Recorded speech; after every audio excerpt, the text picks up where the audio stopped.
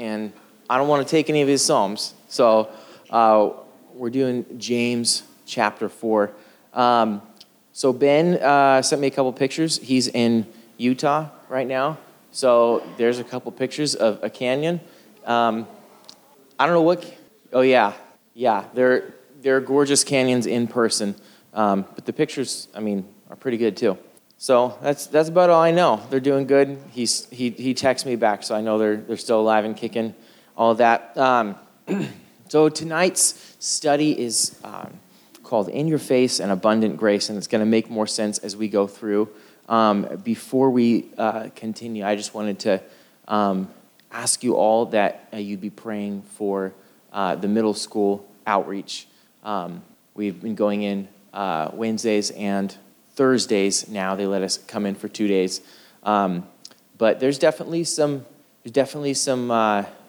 spiritual warfare going on. We got called into the principal's office yesterday, which myself and 2 other homeschoolers. That was a first-time experience. I'm 30 years old, and that was the first time that's happened, sitting there waiting to go into the principal's office. It was fear and trepidation. But, when you talk about God's design and God's creation and design for male and female and all that kind of stuff, and then parents hear it and they tell kids hear it and they tell their parents, and then the parents tell the principal that they're upset, and then you get called in the principal's office. But they let us stay in.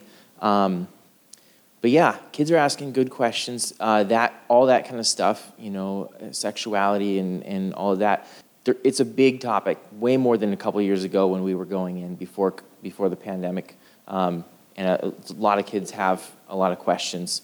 And there are kids who are working through that, who identify different kind of ways, and they keep coming and they keep asking questions. So just be praying for their hearts, and that the gospel would penetrate, and the Lord would just really protect the seeds that are going out. So, we go during lunchtime on both Wednesday and Thursday. So, we are in the book of James. Before we read it together, I'm going to give a little bit of context. So, the book of James is about genuine, single-minded faith. That's what James is communicating to the readers and to us, right? Genuine faith, real faith. It's faith that is single-minded, which means it's not split in its thoughts on different matters. And so James, he talks about a whole variety of subjects, of topics, and says this is what faith looks like. This is how the people of God think and act and behave and view all these different aspects. So far, we're starting in chapter 4 because we're just diving in. But he's talked about what genuine faith looks like in trials, in temptation, what it looks like in the way that we treat others, what it looks like in the idea of having works with our faith, that's an absolute must. Faith without works is dead. He talked about what faith looks like in the way that we speak.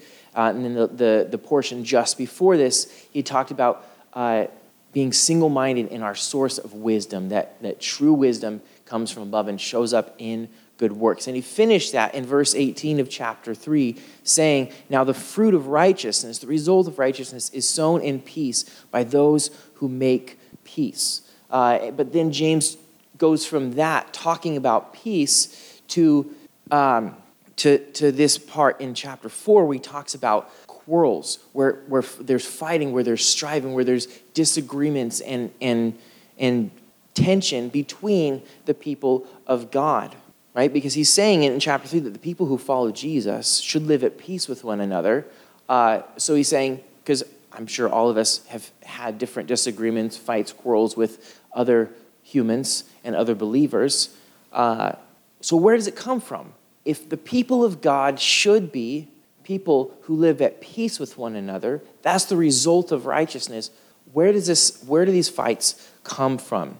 And he starts in verse 1, asking this question: where do wars and fights come from among you? That's what James is going to be answering today. Where do they come from? Now, it would be far too easy to just blame the devil for everything, right?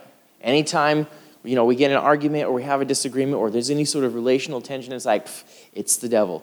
No, sometimes, yes, it may be, but it's not always. because we're broken too. So what James is going to tell us is that these fights, these wars, it comes from our sinful desires, which are ultimately rooted in pride. So as he's talking in the big picture of James about being single-minded, he wants us to learn in this passage we need to be single-minded about two things.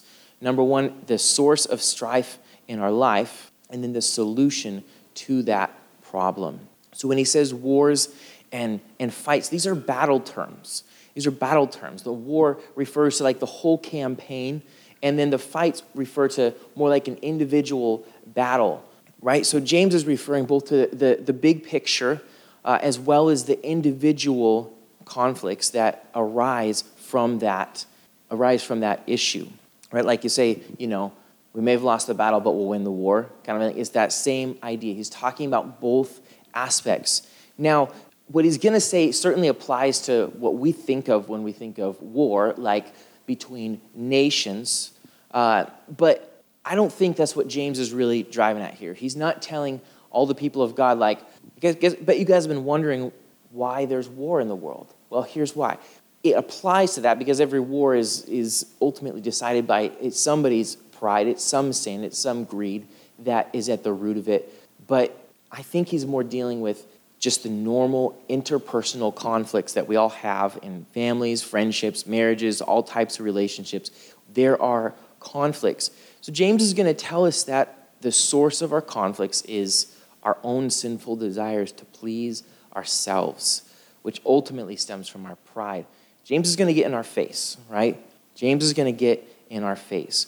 But he's also going to tell us about the abundant grace that God offers to us to walk in humility before God and man. So with that in mind, let's stand if you're able, and we're going to read through verse 10 together, and then we're going to dig in.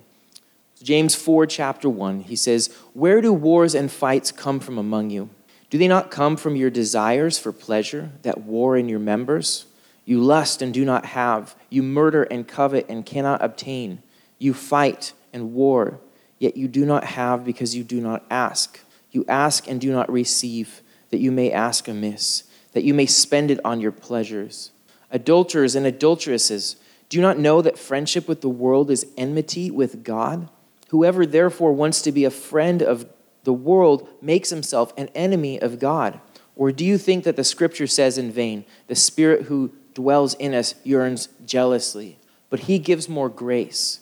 Therefore he says, God resists the proud, but gives grace to the humble. Therefore submit to God. Resist the devil, and he will flee from you. Draw near to God, and he will draw near to you.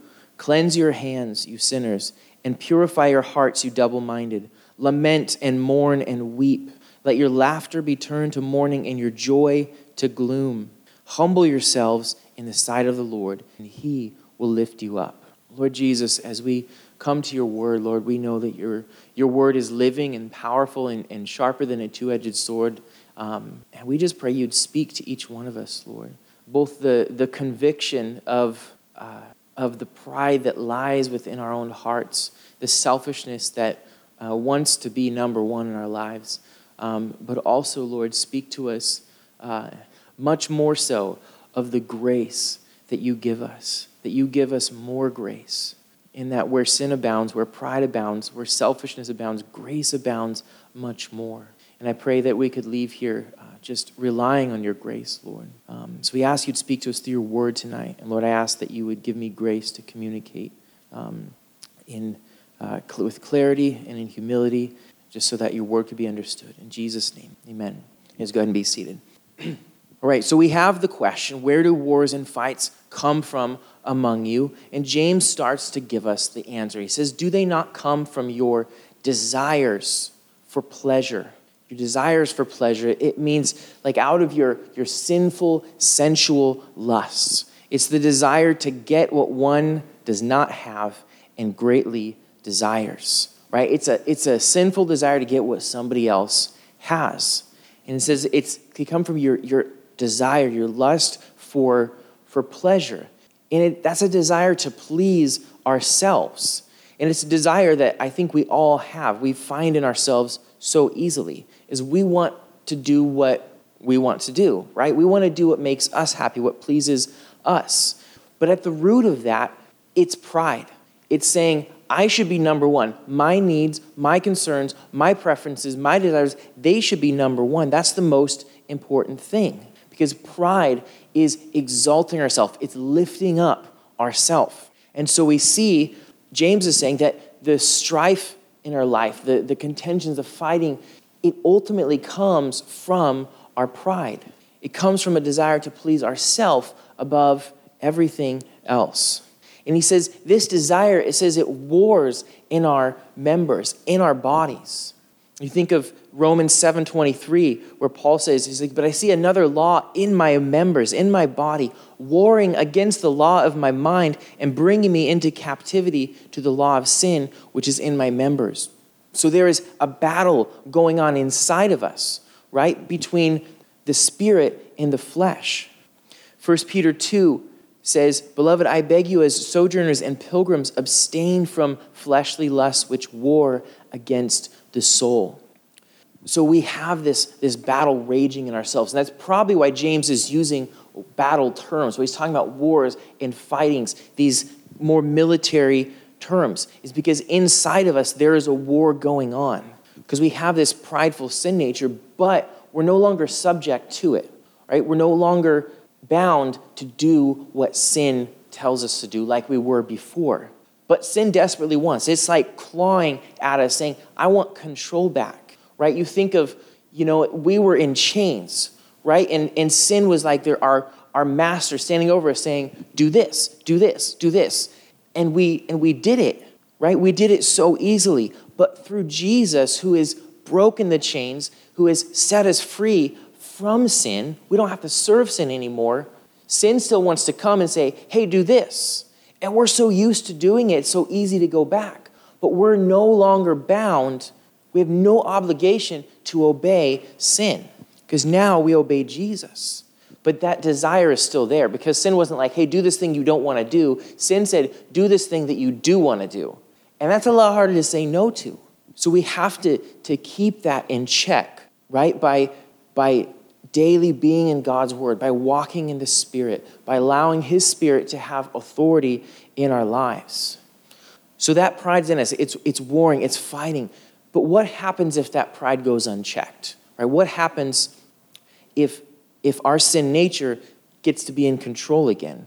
James is going to tell us, right? He's going to tell us 6 things in the next few verses that will happen if pride goes unchecked, about what pride can do in our life. He's going to kind of get in our face, and that's okay. So we're ready for it. Verse 2, he says, you lust and do not have, you murder and covet and cannot obtain, you fight and war, yet you do not have because you do not ask. This is the first 3, but we're going to look at the translation in the ESV. It punctuates it a little differently, and I think it makes a little more sense. So in the ESV, he says, you desire and do not have, so you murder. You covet and cannot obtain, so you fight and quarrel. You do not have because you do not ask. So the first thing that we see is that pride causes lust, which leads to murder, or as Jesus referred to it as hatred, right? So that desire, that lust, in the Greek it's epithumeo, which means to set the heart upon, to long for, to covet, to desire. Right? Pride causes us to see what somebody else has and long for it, right? That could be a physical object. We see somebody with a car that we like, we're like, I want that car, right? But it could also be a position or a title that someone has. It could be an opportunity that someone has, right?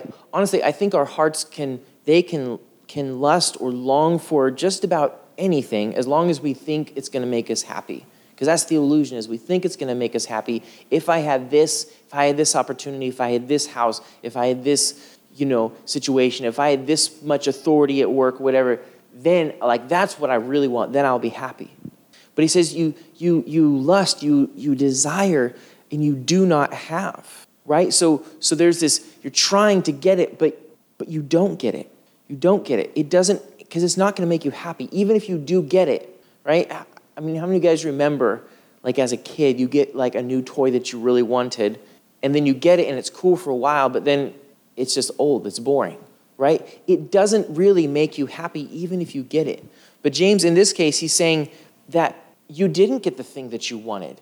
And it said it leads to murder. Now, I don't think it's super often that, especially among believers, that if somebody doesn't get something that they want of somebody else's, that it leads to murder, taking someone's life. But Jesus said, if you hate someone in your heart, you've committed murder.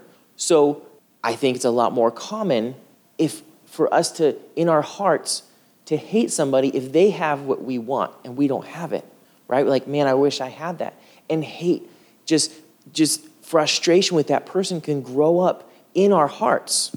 And then your relationship with that person is then, it's not good anymore, right? You can't just hang out with them if you're inwardly, you're just frustrated. You just really wish you had that, and you're just mad at them.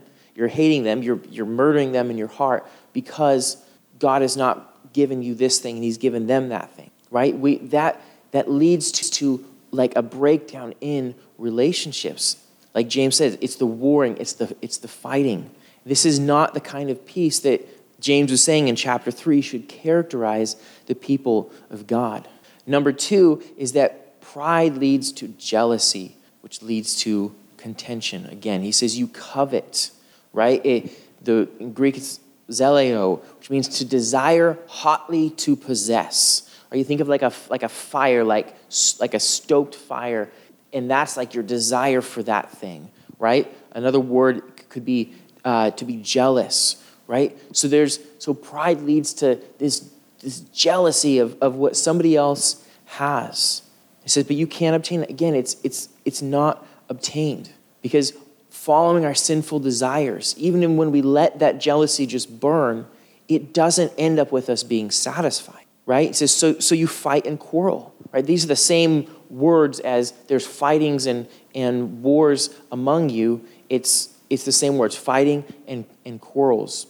So, you think about how Paul told Timothy, godliness with contentment is great gain, right? But pride causes discontentment with what God has given us, and it leads us to warring and battling with others. Because again, it's hard to be at peace with somebody that you're jealous over, right? That you're jealous about what they have.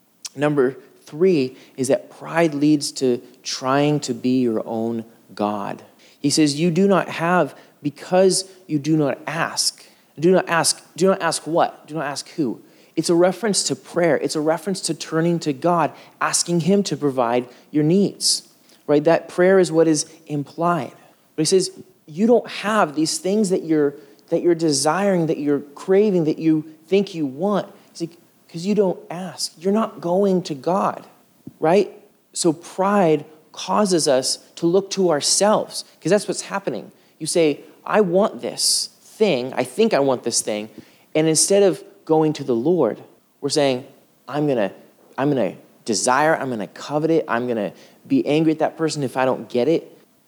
And so we see that pride leads us to look to ourselves, right? To it's up to me to provide my needs. It's up to me to get the things that I want. It's up to me to satisfy myself, right? Instead of seeking the Lord to satisfy our hearts, instead of seeking the Lord to provide our needs, instead of seeking the Lord to give us what we need, we look to ourselves.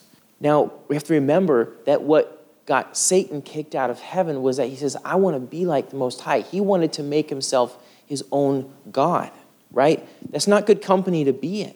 But that same pride that wants to exalt ourselves, saying, I have confidence in myself to try to get what I want instead of trusting the Lord, that will creep up quite happily into our hearts if it does not go unchecked, if we allow it. Number 4, pride leads to self-serving prayers. I'm sure James can hear some of the people, in the church responding like, what do you mean I don't ask? Of course I pray. Like, I've asked God for these things. I pray for these things. And James says, you ask and you do not receive, right? These might be these prayers that for the very thing the person was lusting of, like, man, I really want that person's car. Like, Lord, can I have their car? But they weren't given. And James says it's because you ask amiss, right?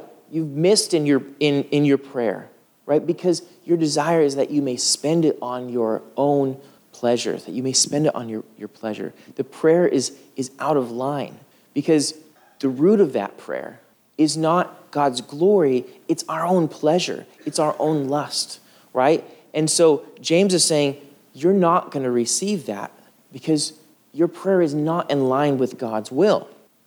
Now, I know it's often quoted, this verse in John 14 that Jesus said, if you ask anything in my name, I'll do it. And we're like, why shouldn't I get it? But if we look at the verses preceding it, it gives us some understanding. Jesus said to his disciples, truly, truly, I tell you, whoever believes in me will also do the works that I am doing. He will do even greater things than these because I'm going to my Father. And I will do whatever you ask in my name so that the Father may be glorified in the Son. So Jesus makes this promise. I'll do whatever you ask in my name so that, here's the purpose, Father may be glorified in Jesus. So we see the glory of the Father and the Son as the foundation, as the motivation for the prayers that he's going to answer. And then verse 14, in its context, if you ask me for anything in my name, I will do it. But in the context, it's he will do the things that will bring glory to the Father. So you compare that to James saying, you're not getting these things because you're asking not for God's glory, you're asking it for your glory. And so we see how pride will twist our prayers to be self-serving prayers. Now, I want to point out that this is not saying that it's wrong to pray for yourself, right? To ask the Lord to help you, right? I did that like 10 minutes ago at the start of this. But what James is saying is our heart. What is our motive? Are we asking the Lord to help us through the day, to give us grace, to be kind and compassionate, to share the gospel with our coworkers, to love our kids, to be loving to our family members? Because all those things align with God's glory, right? They're not self-centered, self-seeking prayers. They're not rooted in lust and jealousy and selfishness. But we can expect a big fat no if our prayers are rooted in those things. If our prayers are rooted in our own pride, we can just expect God's going to say no. Number 5, pride leads to committing adultery against God. James, very subtly and gently says, adulterers and adulteresses. Now, in the Greek, from what I understand, it literally just says adulteresses. And it's kind of like back in the day, this was kind of a slam. They would use the feminine version of anything, of a word, as kind of a diss. That's just how the language worked at that point. And James he's pulling out this trick, right? He's like, listen, you adulteresses, like that is what pride makes you. That is what pride makes us. Because as believers, right, we belong to Jesus. He has redeemed us. That means he has purchased us. So if we leave off serving God in order to serve our own lust and pride, James says that's adultery, right? That's committing adultery, because as the bride of Christ, we are to be faithful to the bridegroom. And if we go and we try to serve and please another man or another self, James says that's adultery. And number 6, pride makes us an enemy of God, right? When we serve ourselves instead of the Lord, right, we're placing ourselves in opposition to God, because our selfish desires, they never serve to further the gospel or the kingdom. And even if it's in a passive way, serving ourselves is to fall in step with or to be friends with the world, those who are against God. And so James says, friendship with the world, if you're aligning yourself with the world, which the whole motive of the world is to seek self, right? Better yourself. Like, you got to take care of yourself. Like, got to look out for number 1. That's the motto of the world, not the children of God. And so if we fall in line with that, James says you're putting yourself at enmity with God, right? You are making yourself an enemy of God. He says, whoever therefore wants to be a friend of the world, if you want to do that, he says, make yourself an enemy of God by serving our selfish pride. That's not the place we want to be. Now, if you're thinking, boy, this escalated quickly, right? Like we just started with, you're lusting for something that somebody else has. And then suddenly, like, you're enemies of God, right? We don't want to be the enemies of God. It's like, James, why are you ramping it up so quick? But I think that's the point, because he wants us to understand that our sinful, prideful, self-seeking desires they're totally and completely incompatible with following Jesus. It's not just like, this isn't the best way to do it. It's in complete opposition to following Jesus. James is telling us that we have to be single-minded in our understanding of this. We can either serve self and be an enemy of God, or we can serve God and be a friend of God. God desires that we would serve him. So if you feel like James is in your face, that's good. That means that we've understood correctly what James wants us to understand. But God's desire is that we'd serve him. And he says in verse 5, do you think that the scripture says in vain the Spirit who dwells in us yearns jealously? Right? God is jealous for our hearts. This is where James's tone starts to change.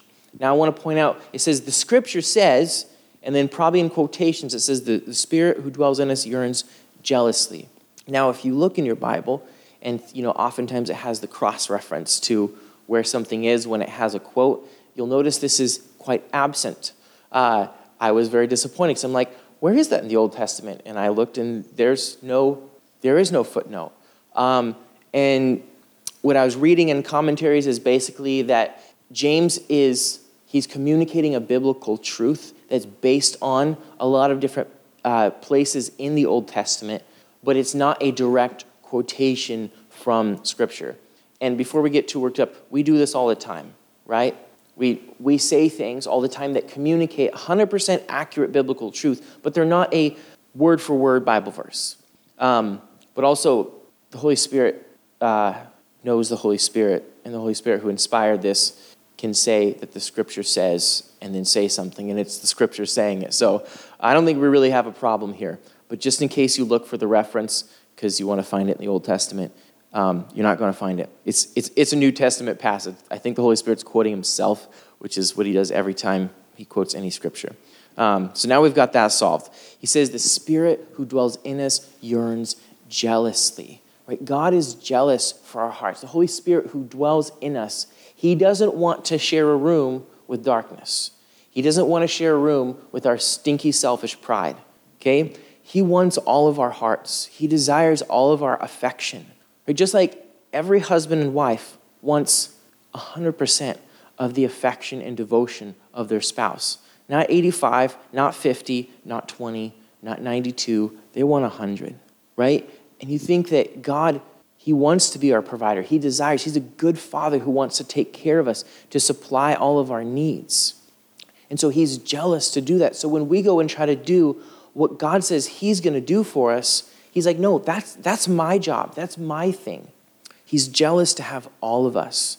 And so he's not going to let us believe that selfishness and pride even get a sliver of our heart, because he loves us too much to let us serve a terrible, pitiful, weak God like ourselves. So, Houston, we have a problem.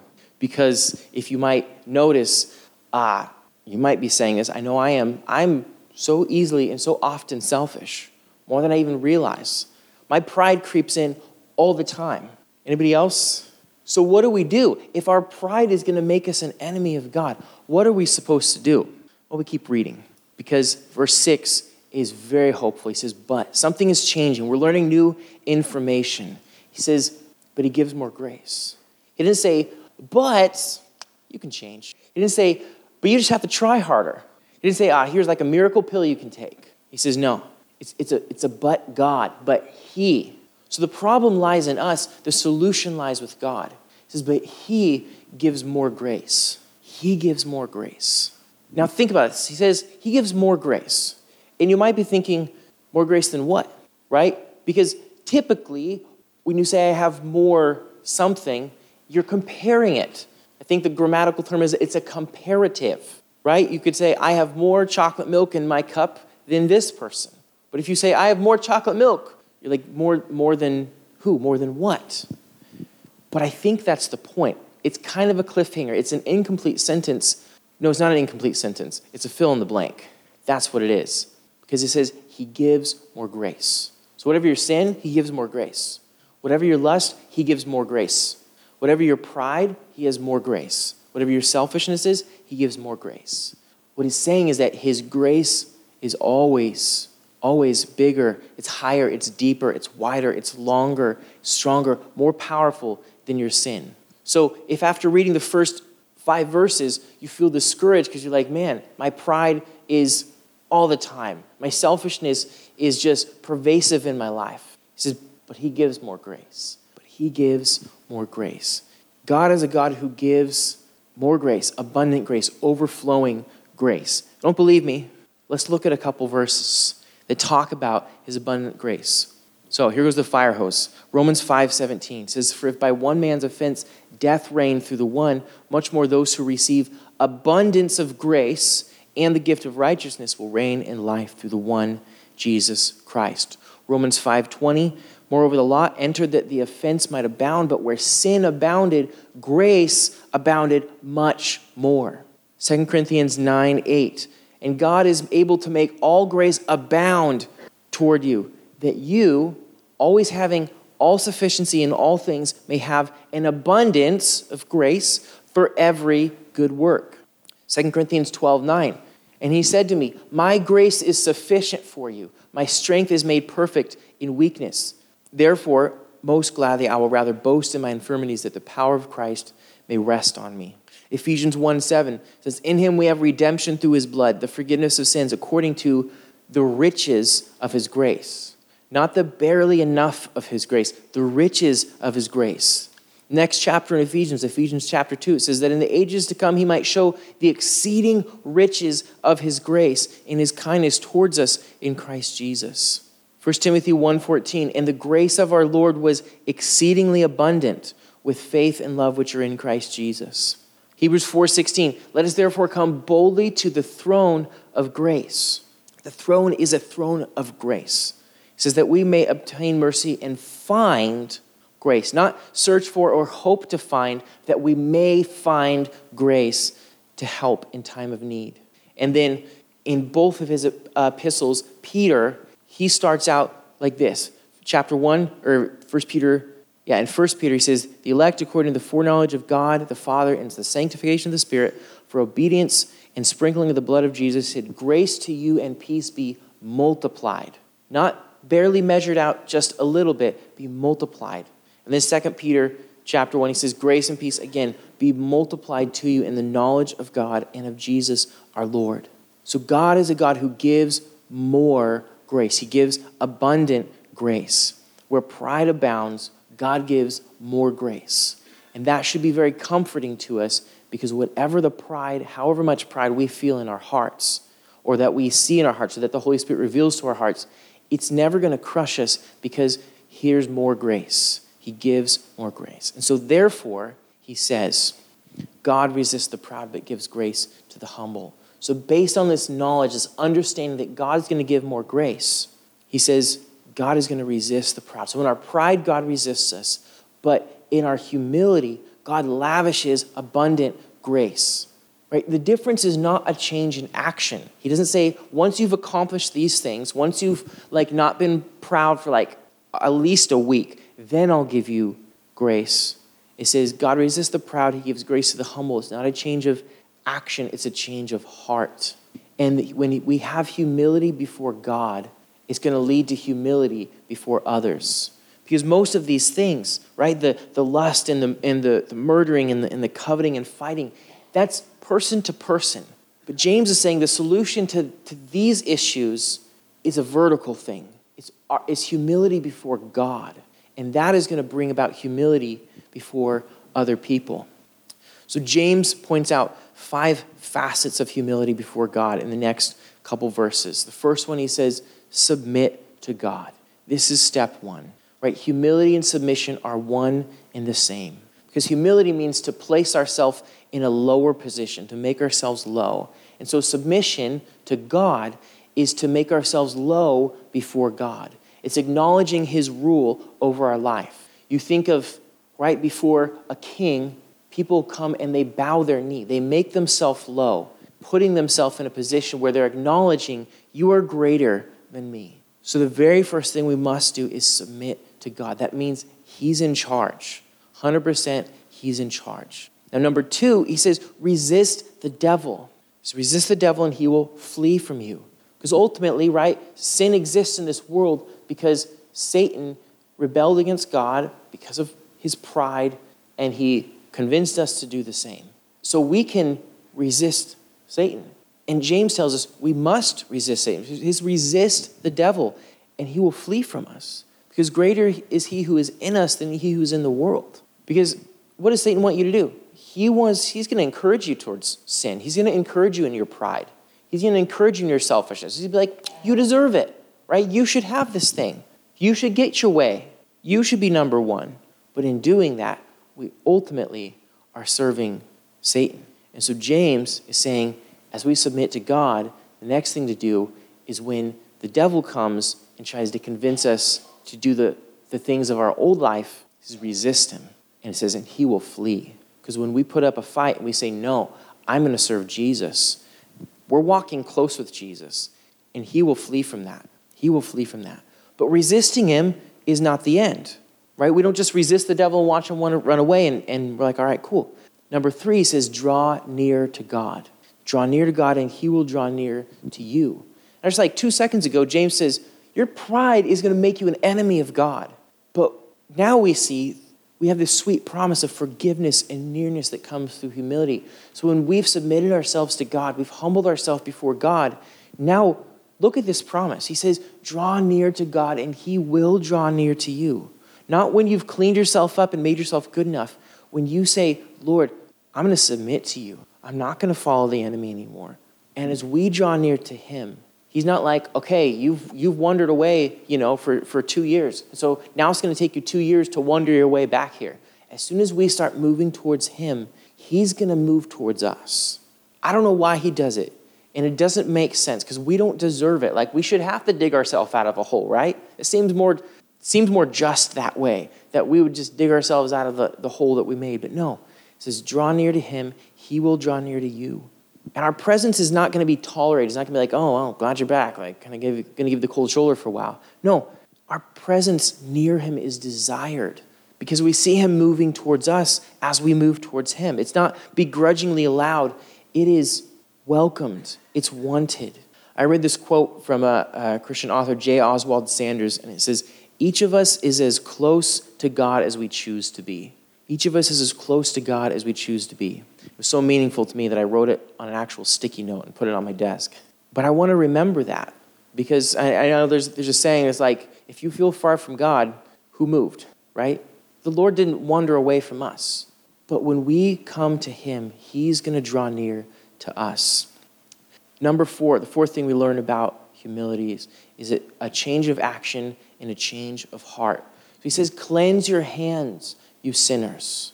Right? It's cleansing your hands. Your hands are what you act with, right? It's what you do things with. And so what he's saying is that as part of submitting to God in humility, what we do, what we touch, what we walk in, what we look at, our actions have to change because heart change comes with a change in the way that we live. Right? So he's saying, cleanse your hands, you sinners. Right? Now, James knows that if we're walking in humility, we're not going to get offended by being called sinners and double-minded. So he does. Cleanse your hands, you sinners. Then he says, purify your hearts, you double-minded. I think he's covering both sides because what we believe shows up in both our hearts and our actions. And so it's not just, okay, clean up your hands and, Jesus called the Pharisees, you're like a whitewashed tomb. You're clean on the outside, but you're dirty on the inside. James is saying we need to be clean both. We need to purify our hearts as well. It means we have to allow the Lord to search our hearts, our thoughts, our motives, everything in our inward being and purify it. Purify our hearts. The fifth thing is that we need to be broken over our sin. He says lament and mourn and weep. He doesn't just say one of the things. He says all three. He says let your laughter be turned to mourning and your joy to gloom. Now, in the past, I've read this and be like, man, what a sad, this is not an encouraging passage at all. But in the context of this, we have to understand, I think James wants us to understand that sin is not a light thing, and we shouldn't take it lightly, right? We have to admit in humility what our sin truly is. Because if we're going to see things God's way, we need to see sin God's way. Is that it's an offense against the God of the universe who created us, but it's an offense against the God who sent his son to die to save us that we're saying no to. That's not a light thing. James is saying it should cause us to be broken. It should cause us to be sad over our sin. It should cause our laughter to become mourning. It should cause our joy to be gloom. Now, this kind of feels like a low place to be lamenting, mourning, weeping, and gloomy. We're in a low place. But in this low place, God makes us a promise, and it's a promise that we can only access when we are in a low place. Verse 10, it says, humble yourselves in the sight of the Lord, and he will lift you up. We humble ourselves. We bend our knee before him. We agree with what he says. We mourn our sin. It says, and he will lift us up, right? Instead of trying to strive and covet the position or place, the things of other people, instead of trying to raise ourselves up, we humble ourselves before him and he will lift us up. He does the lifting. That's his job. It's so backwards, right, to how we want to live, to how the world lives. The world says promote yourself, push yourself up, climb the ladder. Jesus says, humble yourself in the sight of the Lord. He will lift you up. There's a really great book on humility by Andrew Murray. It's called Humility. Super easy title to remember. And there's about a paragraph or a couple paragraphs from here that I want to end with. Because I was going to kind of say what he said, but he says it way better. So he says, just yesterday I was asked the question, how am I to conquer this pride? The answer was simple. 2 things are needed. Do what God says is your work. Humble yourself. Trust him to do what he says is his work. He will exalt you. The command is clear. Humble yourself. That does not mean that it is your work to conquer and cast out the pride of your nature and to form within yourself the lowliness of the holy Jesus. No, this is God's work. The very essence of that exaltation wherein he lifts you up into the real likeness of his beloved Son. What the command does mean is this: take every opportunity of humbling yourself before God and man, in the faith of the grace that is already working in you, in the assurance of the more grace for victory that is coming, up to the light that conscience each time flashes upon the pride of the heart and its workings. Notwithstanding all, there may be a failure and failing, standing persistently as under the unchanging command, humble yourself. Accept with gratitude everything that God allows from within or without, from friend or enemy, in nature or in grace, to remind you of your need of humbling and to help you to it. Let's pray.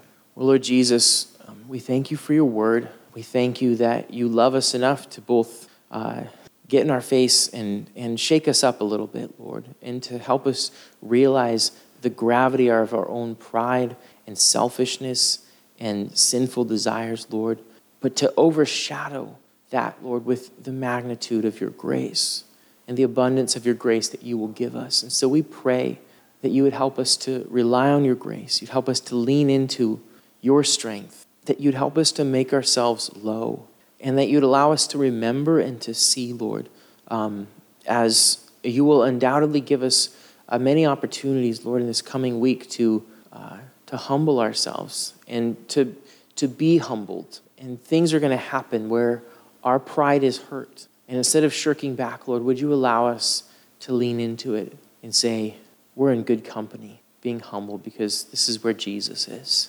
We just pray you'd work that into our hearts. And Lord, we trust that you will exalt us in due time. You will do that work in us. And you will make us what you want us to be. And we know that we'll be transformed one day fully into the image of Jesus. When we see him, we'll be like him because we'll see him as he is. We pray that you would just minister these things to our hearts, cement them in our hearts, Lord. We just give you the rest of this evening. Thank you for it. In Jesus' name, amen. This is like a PS, like a little bonus, like when you watch all the credits and then there's like that little 20 seconds at the end of the cartoon. Anyways, okay, he says, I thought there was something missing. Okay, he says, reckon humility to be indeed the mother virtue, your very first duty before God, the one perpetual safeguard of the soul, and set your heart upon it as the source of all blessing. The promise is divine and sure. He that humbles himself shall be exalted. See that you do the one thing that God asks. Humble yourself. God will see that he does the one thing that he has promised. He will give more grace. He will exalt you in due time.